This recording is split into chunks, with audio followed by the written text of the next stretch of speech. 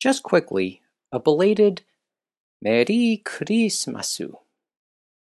So here's what's on my mind as we sit in the middle of what we call Boxing Week up here in Canada. So I've been having this internal debate with myself for much of the last week, and I wanted to let you guys in on it and maybe get some opinions.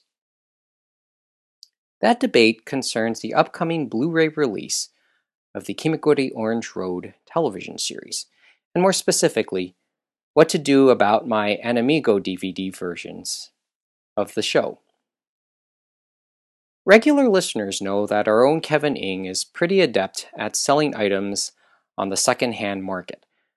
I actually look up to him for some advice for Anime North and the Nomanoichi, and he suggested I should sell the DVDs as soon as possible so I can make as good a return as possible. That possible market may have gone down, though, with Discotek's announcement that the core Blu-rays will be released on March 26. So if I'm going to offer it now, it'll probably be at a discount, or with the OAVs and movies thrown into the package. And this is a thought that I'm pretty sure Austin would agree with. Admittedly, my hold and nostalgia attitude towards my library may have made it hard to sell for decent money if I'm willing to do so now. But Kimigori Orange Road holds a special place personally as one of my top 3 shows of all time. And if you're a regular listener, you should know the other 2 by now as well.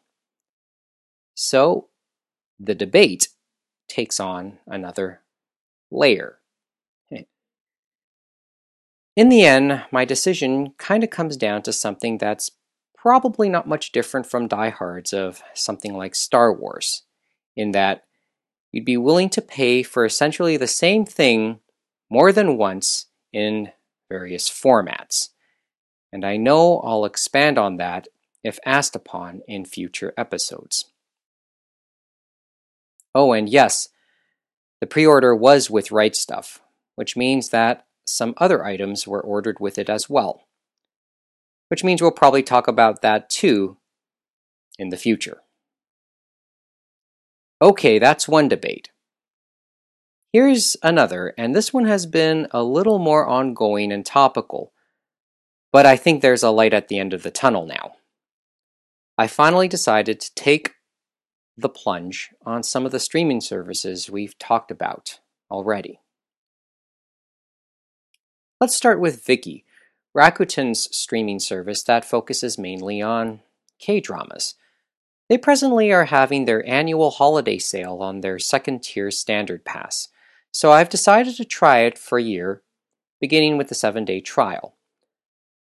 I've mentioned in the past that my sister is actually the one who first introduced me to this service when she was watching a few shows on her iPad with a free membership a year or so ago. I'll be sharing this membership with her. I figure many of you are thinking that this isn't anime related, and you're right. But I'd like to think that there's some overlap here in terms of interest in East Asian pop culture as a whole. And I did say when we brought back the podcast back in February, this was going to evolve a little bit from what it has been during the Comic Den years. So maybe we'll talk about this a little more as 2019 goes. Which leads me next to Crunchyroll. I'll take the plunge into a subscription a little later tonight. The only real question will be what type of subscription to purchase. Should I go monthly, go quarterly, or go annually? And yes, I'm aware of the upcoming price increases in the new year, which will make this call a little more interesting. Certainly not as cut and dry. The Crunchyroll subscription is a little bit of a realization as to how behind I am on the anime and manga scene now. But if I'm going to have any sense of the current scene, I have to explore, right? Kind of reminds me of the motto on Ontario license plates. Yours to discover. if you can afford it. So this might be one of the better ways I could afford to make my own discoveries. So, any suggestions on what to watch here? Actually, before we end off, I'll put my NHK hat back on and make two suggestions to all of you myself. But much like any other thing I suggest, by the time you hear this, chances are they're no longer available to be watched through normal means, and you'll have to find them by other ways. But we'll mention them here anyway. First suggestion is the latest episode of Entertainment Nippon, which featured performances from a King Records concert in Shanghai back in October. King Records, among other things, are known for their anime soundtracks, and this concert was an anisong concert, which featured names that even I would recognize, like Yoko Takahashi, Angela, and Yui Horie, who I admit I once had quite the crush on years ago. This was worth the watch for me because I heard songs from years past that I haven't heard in a very long time. Most notably, the opening song that'll be featured here, and I'll leave it to you to find out what it is. I'll place a link on our page, but once again, it's worth noting that NHK is set to take the video down on Saturday, which might be when you hear this. Whenever NHK World does an Entertainment Nippon special, it's usually worth watching because in the past they featured artists ranging from Lisa to Perfume to Joe Hisashi. Now, as for the other suggestion, last year NHK World did a music special called Songs of Tokyo to highlight the music scene in the lead up to the 2020 Tokyo Olympics. It proved so popular that they did it again for this year. Also taped in October in the NHK Hall in Shibuya, this year's show featured more than a dozen music acts that would appeal to fans of J-pop and anisongs as well, with names like Air Aoi, Mea Uchida, Nogizaka 46, and Hiroyuki Sawano performing.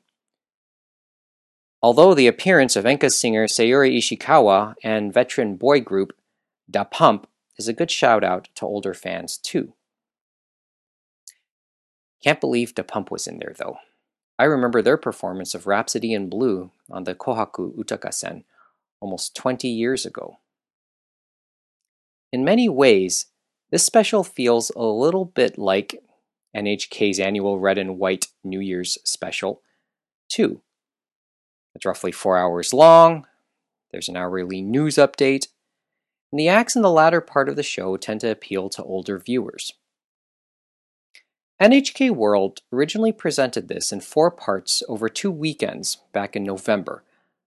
An encore presentation is set for New Year's Day and January 2nd on NHK World Japan, so check your local listings for exact times. But if we're lucky, they'll also place the video on demand back on their website too, which was also available until early December. I'll cross my fingers hoping that comes back as well. I'll also cross my fingers that I'll somehow find a way to see this year's Kohaku too. Okay, that's it for our 2018, the return year and the first year of the Six Talk era. We're just dipping our toes in the water, so in 2019 we'll try to get in about knee deep. So thank you so much for listening in again. I do have some resolutions for 2019 here, but I'll have to tell you about them later on. That said, I would suggest you resolve to keep up with us to see them. animeroundtable@gmail.com is our email address. www.animeroundtable.com is our website. And you can follow us on Twitter @AnimeRoundtable and our Facebook group. Of course, the entire Six Talk SoundCloud archive is available at sixtalk.com as well. Hope to hear from you. And I'll see you in 2019. Yoi o toshi o umuke kudasai.